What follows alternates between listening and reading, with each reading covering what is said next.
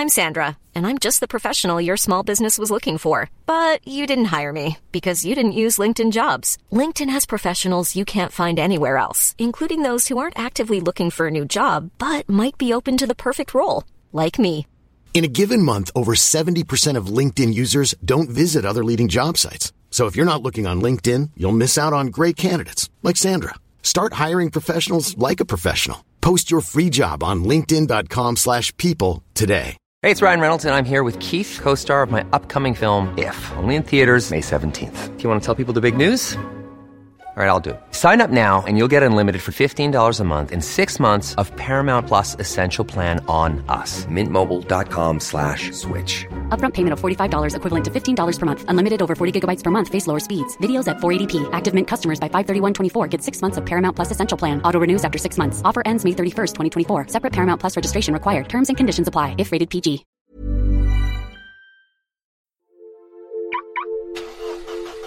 This is a Manhattan-bound B Express train. The next stop is Grand Street. Mind the gap.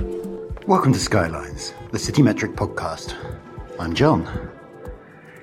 I don't know why I keep saying that every week. By this point, you know who I am, right? I mean, I guess there's some people who might be jumping on board and listening for the first time with episode 65, in which case, hi, welcome. But by this point, you probably know who I am, right?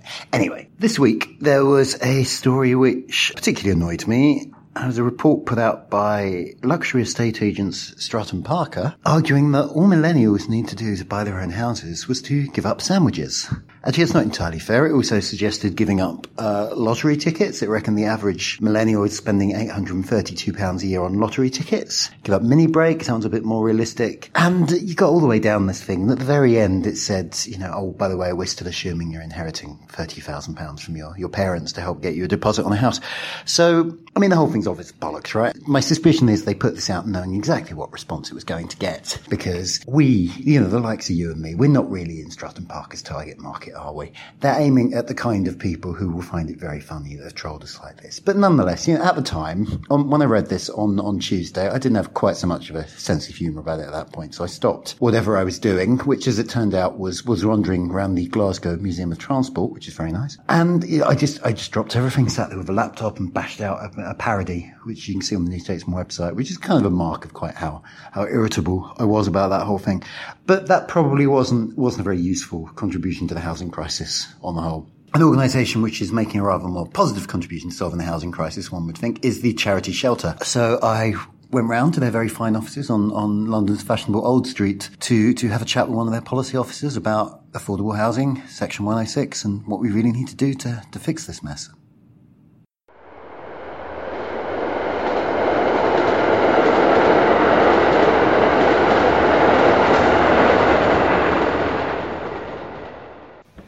So we're sat here in a very nice room overlooking the City of London, where I'm told there's a nice view, but the blinds are pulled, so it's a bit of a theoretical nice view at the moment. You can take a look out the window if you'd like. I can see little bits of view. There's some buildings. We've got the whole panoply of London housing here. You can see lots of different social housing. Here. We've got luxury flats. We've got all sorts. We're so keen to talk about housing, we've kind of jumped into it before I asked you to. Tell us. Introduce yourself for us. Tell us who you are and what you do. So I'm Rose Grayson. I'm Senior Policy Officer at the housing charity Shelter, and I lead on housing supply and why we're not doing enough of that. And like you were telling me before we started recording, you sound like a woman on a mission. You've been sort of working in housing, trying to get housing built in a number of organisations, right? Yeah, so before I worked at Shelter, I worked for a housing association, and my big mission was to try to get homes built that would be affordable for apprentices. My thinking is that if we can't even build homes to be lived in by the people building the homes, then we really are stuck, and we do have a massive skills crisis. And unfortunately I failed because it's incredibly difficult to build affordable housing because of sort of the land market being broken and various other laws which make things really tough. So I decided to come to Shelter to campaign to change that. So basically now you're here, you're going to fix everything. We're not going to have a housing crisis in a couple of years, and it's all die trying. Down to you. So. Yeah, or die trying. Okay, well, let's not speculate as to which of those outcomes is most likely at this stage. But you guys have been doing a lot of interesting work recently on the subject of affordable housing. Yeah. That's quite a difficult term. That's quite a contested term, isn't it? Because there's an official definition that's slightly Orwellian, let's put it that way. What does affordable housing mean? So, the government's definition of affordable housing is housing that costs no more than 80% of market rates. But of course, market rates are incredibly expensive, completely out of people's reach. So this has led to a crazy situation where affordable housing can include homes worth £1 million in Hackney. We've seen some of that. For shelter, affordable housing means, strikingly, housing that is affordable to people to live in. So we say that your housing cost should take up no more than a third of your income. And that's lots of international research has been done, which suggests that's about right to leave enough income to, live your life, participate in the economy and society, pay your living costs, not be dragged down by your housing costs in the way that so many people are now. How did the government come to this idea? Was it just kind of them wussing out of solving the problem? It was partly about trying to make money go further. So, after the recession, when we have a very different funding environment, to put it diplomatically, it's about trying to take the same amount of money, and indeed less money, and make it build the same number of homes. And if you can do that, then those homes are going to end up being less affordable. And the other side of it is about building homes for different kinds of people. So rather than affordable housing being about building homes for rent, for the very poorest people, to maintain a social mix, it becomes more about trying to build more homes for people in the middle, so more shared ownership schemes. Shelter doesn't think that's wrong, because we can't just be building homes at the very top and the very bottom. There does need to be something in the middle as well, but the consequence of that, because it's the same funding being spread more thinly, is that we now have very, very little social rent housing that's actually affordable to people in minimum wage jobs. What's always felt to me very silly about the government definition is that it's kind of, it moves. By definition, if it's 80% of market rate, if the market goes up by 20%, or the numbers probably don't work quite like that, but roughly that proportion, then suddenly housing that wasn't affordable before is affordable, and it's but people's incomes haven't changed. Absolutely. And that feels like you want an income-based measure rather than a price-based measure. Does that? Absolutely, it should completely be income-based. The market rate has nothing to do with affordability, and it is really great that we're starting to see city mayors come up with those sorts of definitions again. So in London, we've now got London living rents, which tie the rents to a third of local incomes. That's also the official definition being used by Andy Burnham in Manchester. So cities are starting to try to take a grip of this problem and say, okay, come on, we're not in 1984 here. Affordable means affordable, and if it's affordable, then it means people can afford it. Not that it's theoretically a bit cheaper than the most expensive stuff out there. So you guys just put out some new figures today, as we're recording this, I believe, showing that affordable housing numbers are not great, put it that way. Do you want to kind of talk us through some of the findings there? Yes, these are government figures, and they show that we are building 41,000 affordable homes a year. That's up very slightly from last year, but last year really was a low point, and it's still far below the average across the last decade. I mean, to put it into context, 41,000 affordable homes, we need to be building about 150,000 affordable homes a year. And that's not just about meeting people's need for affordable homes, that's about driving up overall supply. So most economists agree that we need about 250,000 to 300,000 new homes a year in order just to keep demand steady, just to keep prices steady. We can't do that through private for-sale housing alone, because there's only so much demand. House builders can only build homes as fast as there are people to buy them, and there is only so much money chasing those homes. So if you want to drive up figures, it's pretty much impossible to do it by selling more homes to people for private ownership. You've got to do it through build to rent, you've got to do it through social housing, you've got to do it through shared ownership. You need a mix of tenures. And affordable housing is the way that we get that mix of tenures in this country. So whenever you see really low affordable housing figures, that's absolutely going to mean low overall housing output. And it makes everything worse for everybody. What about the kind of geographic spread of these affordable houses? Where are they? Are there some areas that are better than others? Are there some types of place that are doing more on this? I mean, it's pretty bad everywhere at the moment because that's cheerful. I mean, everywhere has got less funding to spend on this stuff. Councils across the country have had their borrowing capped, So, that makes it difficult across the country. And then this third bit that Shelter's been looking at around viability. So this is kind of how the planning rules, independent of the funding available, how the planning rules make it really difficult to build affordable homes. That affects cities, we think, worse than everywhere else. Because viability is about the housing that we provide through Section 106. So when a developer gets planning permission to build homes, they want to build the most expensive homes that get them the biggest profits, the luxury towers and all that. The bargain is we let you do that, but you have to build some affordable housing as well. Otherwise, it's just not worth the community's while putting up with the disruption of that development. And we have Section 106 contracts to make that happen. But viability rules have been allowing developers to get out of their affordable housing commitments. And that's affected cities much more, because in cities you have kind of the higher land values that allow you to extract more from that kind of development. We're kind of drifting into an area with a certain amount of technical terms, so let's unpack some of those. As I understand it, Section 106 kind of places a responsibility on developers to provide something for, but it's not just affordable housing, right? There are other ways they can provide a sort of community facility, or they just have to give something back in some way. Is that? Yeah, but most areas have an affordable housing policy. For example, in Kensington and Chelsea, it's 50%. 50% of the new housing you build should be affordable. In other areas like Newcastle, for example, it's 15%. And that percentage is set by the difference in the land value. So let's say you take a scrapyard and you want to build some housing on it. If you get planning permission to build really expensive housing for sale on your scrapyard, suddenly its value goes up by hundreds, potentially even thousands of times at the stroke of a pen, without you having done any work.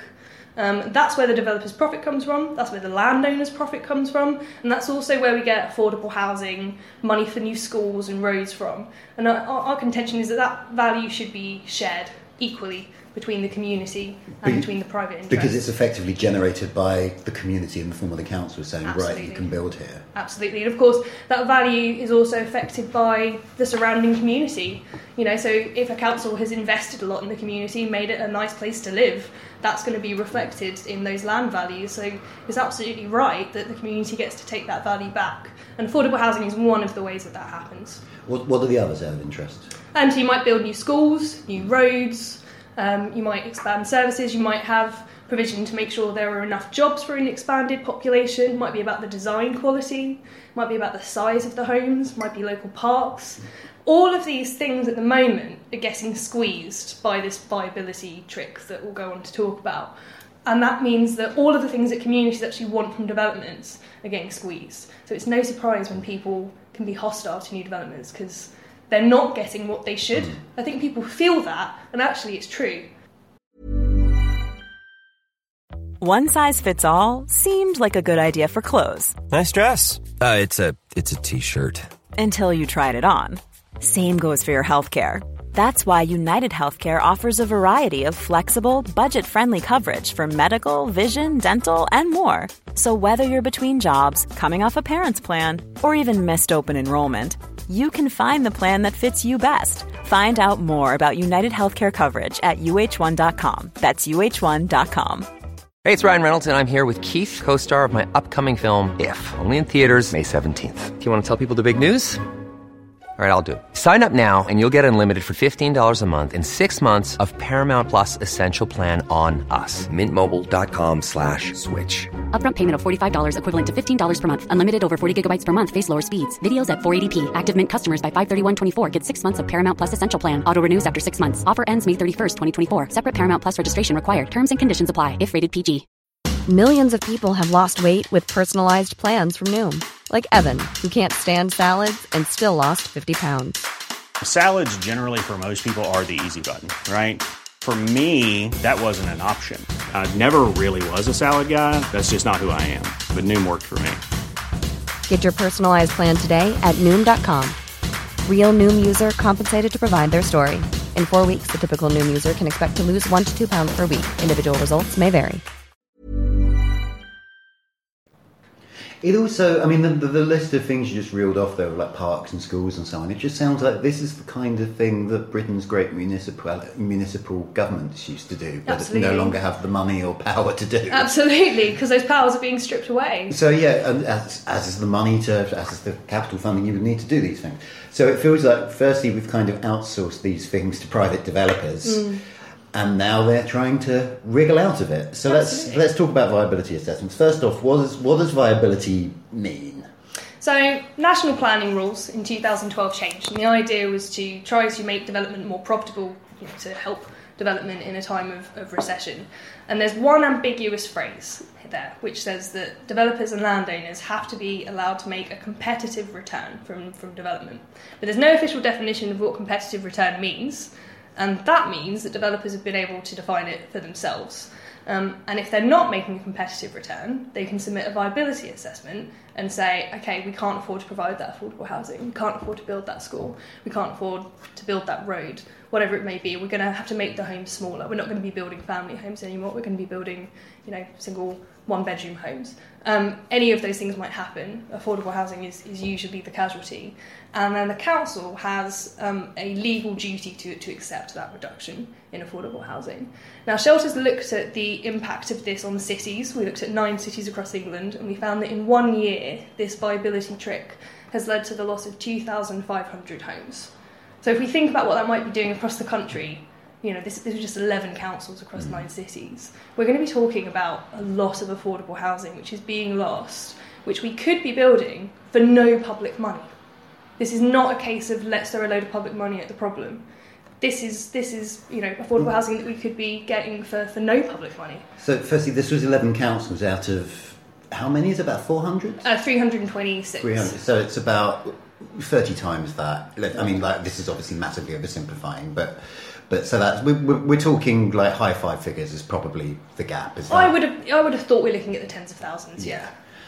But yeah, okay. So this sounds like a cost-free option, but is it really? I mean, I'm just thinking about the law of unintended consequences. If developers were being forced to actually sort of live up to these responsibilities and do all these things, would that have a knock-on effect elsewhere? Would they just develop less because they're less profitable? Well, the really interesting thing about this is the big beneficiaries from this viability loophole aren't developers. Developers get to protect their level of profit, but the people who've actually seen a massive increase in their profits from development are landowners, because developers factor in the fact that they can get out of building affordable housing when they're working out how much they can afford to pay for land. Because we have a really competitive land market. There is only so much land. Mark Twain once said, "Buy land, I hear they're not making any more of it." So however much you can pay, whoever can pay the most for the land, that developer is going to win. And this means that developers are locked into a race to the bottom. So whoever makes the worst assumptions about affordable housing and about the community benefits they're going to provide is always going to be able to offer the most money to the landowner. So if we look at who's benefiting, developers are benefiting. Their profits have roughly trebled over the last 5 years. But it's land where we see this huge spike in land values. If we look at other stuff that's happened, community infrastructure levy is a way of trying to get a bit more money in the same kind of way for infrastructure. That hasn't caused development to seize up or stop. It's come off the land value.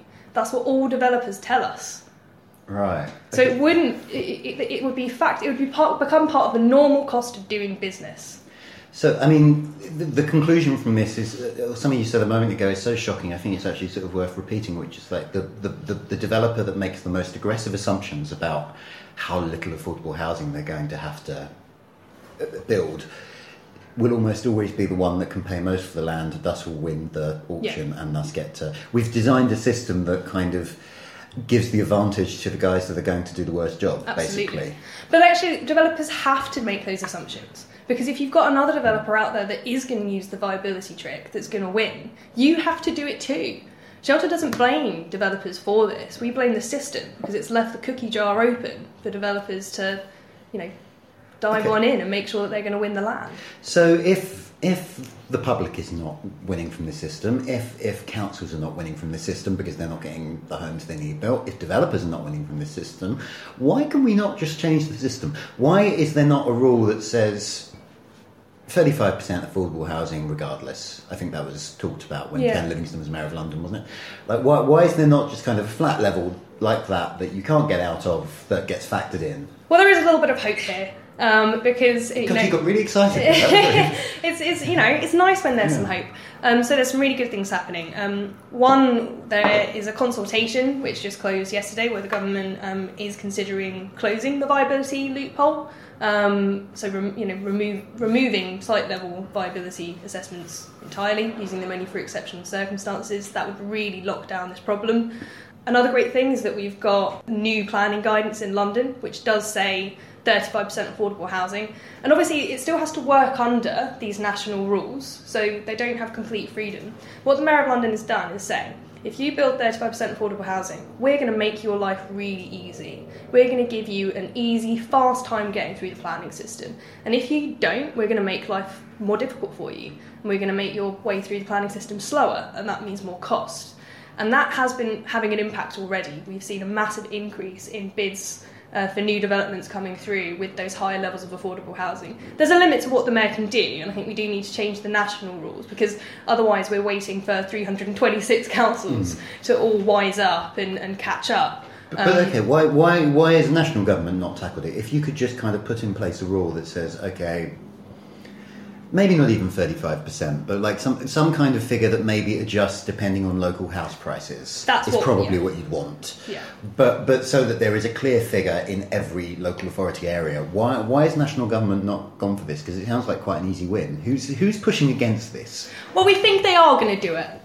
This was something that was introduced in 2012 when we were all still living in permanent deference to markets, and I think people are now wising up and realising that it doesn't have to be this way. The government has consulted on changing these rules. We really hope they're going to follow through, because it's such an easy win.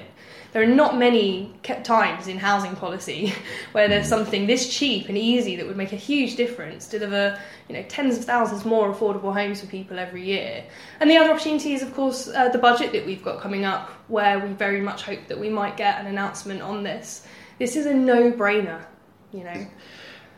There was talk a few weeks ago, before Theresa May's conference speech, it was trailed that there would be a big announcement on council housing, which turned out to be a very small announcement on council housing.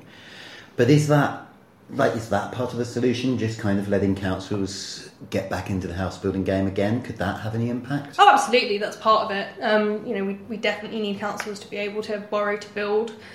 We need more public investment in affordable housing as well. That's really the only way you bring rent levels down to the point where they're actually affordable. It's all the time we've been talking about affordable housing. We're still talking about the government, definitely. Yeah, we're talking about So you need money to make it actually affordable for people. So why is the land market so stuffed? This is something I've picked up, is that all the problems come ultimately back to the land market. But why? Why is this not something we've solved already? We have solved it. We've solved it loads of times across the years, and then it's gone back again. So if we think about after the Second World War, this country was absolutely skint, and yet we still managed to massively ramp up house building. We managed to build lots of affordable housing as well. And, we did that because we reformed the land market, because we said you can bring land into development at lower values. You can buy some farmland in the countryside at its existing value or close to, and then you can build a new town there. As you build a new town, house prices go up because you're putting investment in there. That then means that you can pay back your initial investors. That is the model that has built some of the best loved places in this country, and we could do it again, but we would need. That's the sort of Garden City model, right? Letchworth, as I understand it, which is now quite a rich little commuter town, has an enormous pot of funds drawn from. That goes back into local facilities, because it was kind of a sort of government corporation, right? Yeah, so any increase in the values goes back to the community, and they can continue to invest in things which make people's lives better. But it's also the model that was used to build actually pretty much every city in this country. We haven't built a new city since 1970, and the reason for that, is that we've changed the land market since then, and we've changed it in a way that means that it's not possible to bring land into development at lower values. If I tried to do this now, if I said, here's some agricultural land between Oxford and Cambridge, say, where there's loads of jobs and we know that values would increase really well, I said, I want to build a new community here. Landowners, I can offer you really good profits in the long term if you get involved. One landowner could hold out, knowing that I would have to then CPO their land if I wanted to make that scheme happen, knowing that... It's a compulsory purchase order, yeah. And if I did use that power, if I did compulsorily purchase their land because they were refusing to get involved in the scheme voluntarily, I would have to pay them as if their farmland or their scrapyard had permission to build residential housing on it, even if it doesn't. This is called hope value. It means that landowners aren't compensated based on what their land is, but based on what it could be one day. And of course, pretty much anyone, anywhere in this country, can say that eventually their land would be developed as residential housing. And that's what's been happening. And what that means is that changes the whole land market. That means that landowners across the country think their land is valued as if it has planning permission that it doesn't actually have. And that's why land is so expensive. So it's that I bang on about the green belt, partly because it infuriates me that there's just terrible bits of it right next to tube stations that it seems to me would be much better used as something more useful, like even a park, not even necessarily housing, but just something other than this scrubby field that teenagers get stoned in, or a bloody potato farm in Fairlop. I'm sorry, I went off on one again. But it feels to me like actually, is this the big reform on the land market we need? Just kind of a change in the rules around how much you have to pay on the CPO. Is that the kind of thing that would fix this? Shelter thinks that that's the thing that would make the biggest difference of all. While you could look at building on the Greenbelt, Greenbelt values are lower because people don't think that they're likely to be able to build there, so it doesn't get valued as if it has residential planning permission. So therefore there's an opportunity there to say where we are doing Greenbelt swaps and building on the Greenbelt, which does already happen, the Greenbelt is constantly moving, that should be done in a way that keeps the land value low, that provides affordable housing, parks, things of community value that people actually want to see. So we think that where Greenbelt is being developed, it should be done using that model. But also we can bypass the Greenbelt entirely. Development is really dependent on urban extension, on building on the outskirts of cities, because we leech off of existing infrastructure and services all the time. Because of the way the land market sucks up all the value, there's not enough left to provide affordable housing and schools and roads and things like that. But if we use this different model, the model that built the garden cities, then we would be able to afford to build that infrastructure. And we might actually be able to get by some of these really, really difficult arguments around the Greenbelt. So again, I'm just kind of left wondering, why have we not already done this? And is it because people who own a lot of land also have quite a lot of political power? I think that's definitely part of it. There's no transparency in the land market. We don't know who owns what. We don't know, I couldn't tell you who has made loads of money out of this viability loophole, for example. So that's a big problem. So it's really, really difficult for a campaigning charity like Shelter to come up with a clear picture of who the barrier here is. So that's part of it. And part of it is because this stuff is really complicated and it's difficult for people to kind of get behind this change and really demand it. We've got commitments to make this change in both the Conservative and Labour Party's manifestos for the election this year. But it's not going to happen because where's the parliamentary time to do it? Where's the pressure to do it? So one of the things that Shelter's going to be working on is getting people angry about this, getting people to demand this revolution in the way we build homes. Let's not beat about the bush. It's a fundamental change, but I think it has to come from people. One last thing to wrap up. If we make these changes, if tomorrow Sajid Javid, the community secretary, said, right, I'm going rogue, I'm going to do all the things Shelter wants, we're going to change compulsory purchase, we're going to change viability assessments, how quickly could we solve this? How quickly would we start seeing real changes in terms of actual housing as experienced by people rather than policymakers? Well, under this new system, we would be building homes much faster because we wouldn't have to wait for people to be able to afford to spend, £500,000 on a home, and we could build more social housing, so it would happen much more quickly. But let's be really conservative here and use the current development pipeline, which is about 2 years from the time that you agree to build the housing to the time it's finished. I think we could be seeing a serious step change over the course of this Parliament, absolutely. I think we could be getting to 200,000 homes a year over the course of this Parliament quite happily. And I think we could be ramping up to 250,000 homes a year shortly after that point. this stuff is possible. Sometimes people talk as if the housing crisis has no solutions. It does. They are perfectly viable solutions. We have done it before. It's time to do it again. Okay, Minister, over to you.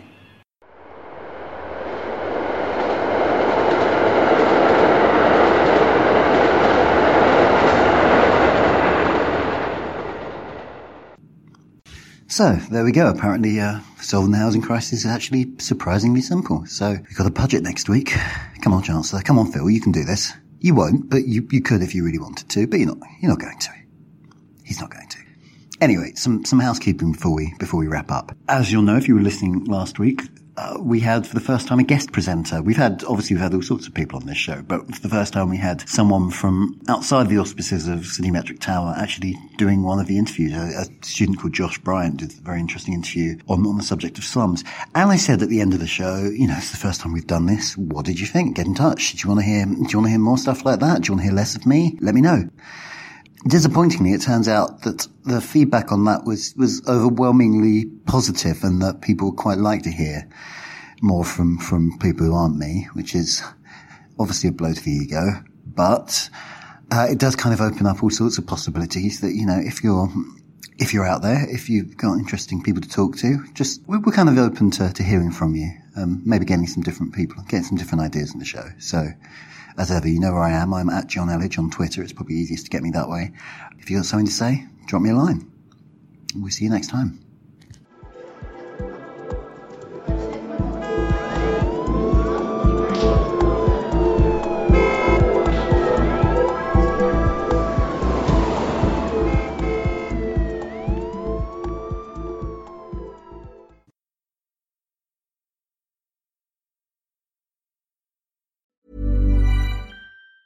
Hi, I'm Daniel, founder of Pretty Litter. Did you know cats tend to hide symptoms of sickness and pain? I learned this the hard way after losing my cat, Gingy. So I created Pretty Litter, a health monitoring litter that helps detect early signs of illness by changing colors, saving you money and potentially your cat's life. Pretty Litter is veterinarian developed, and it's the easiest way to keep tabs on your fur baby's health right at home. Go to prettylitter.com and use code ACAST for 20% off your first order and a free cat toy. Terms and conditions apply. See site for details. Planning for your next trip? Elevate your travel style with Quince. Quince has all the jet-setting essentials you'll want for your next getaway, like European linen, premium luggage options, buttery soft Italian leather bags, and so much more. And is all priced at 50 to 80% less than similar brands. Plus, Quince only works with factories that use safe and ethical manufacturing practices.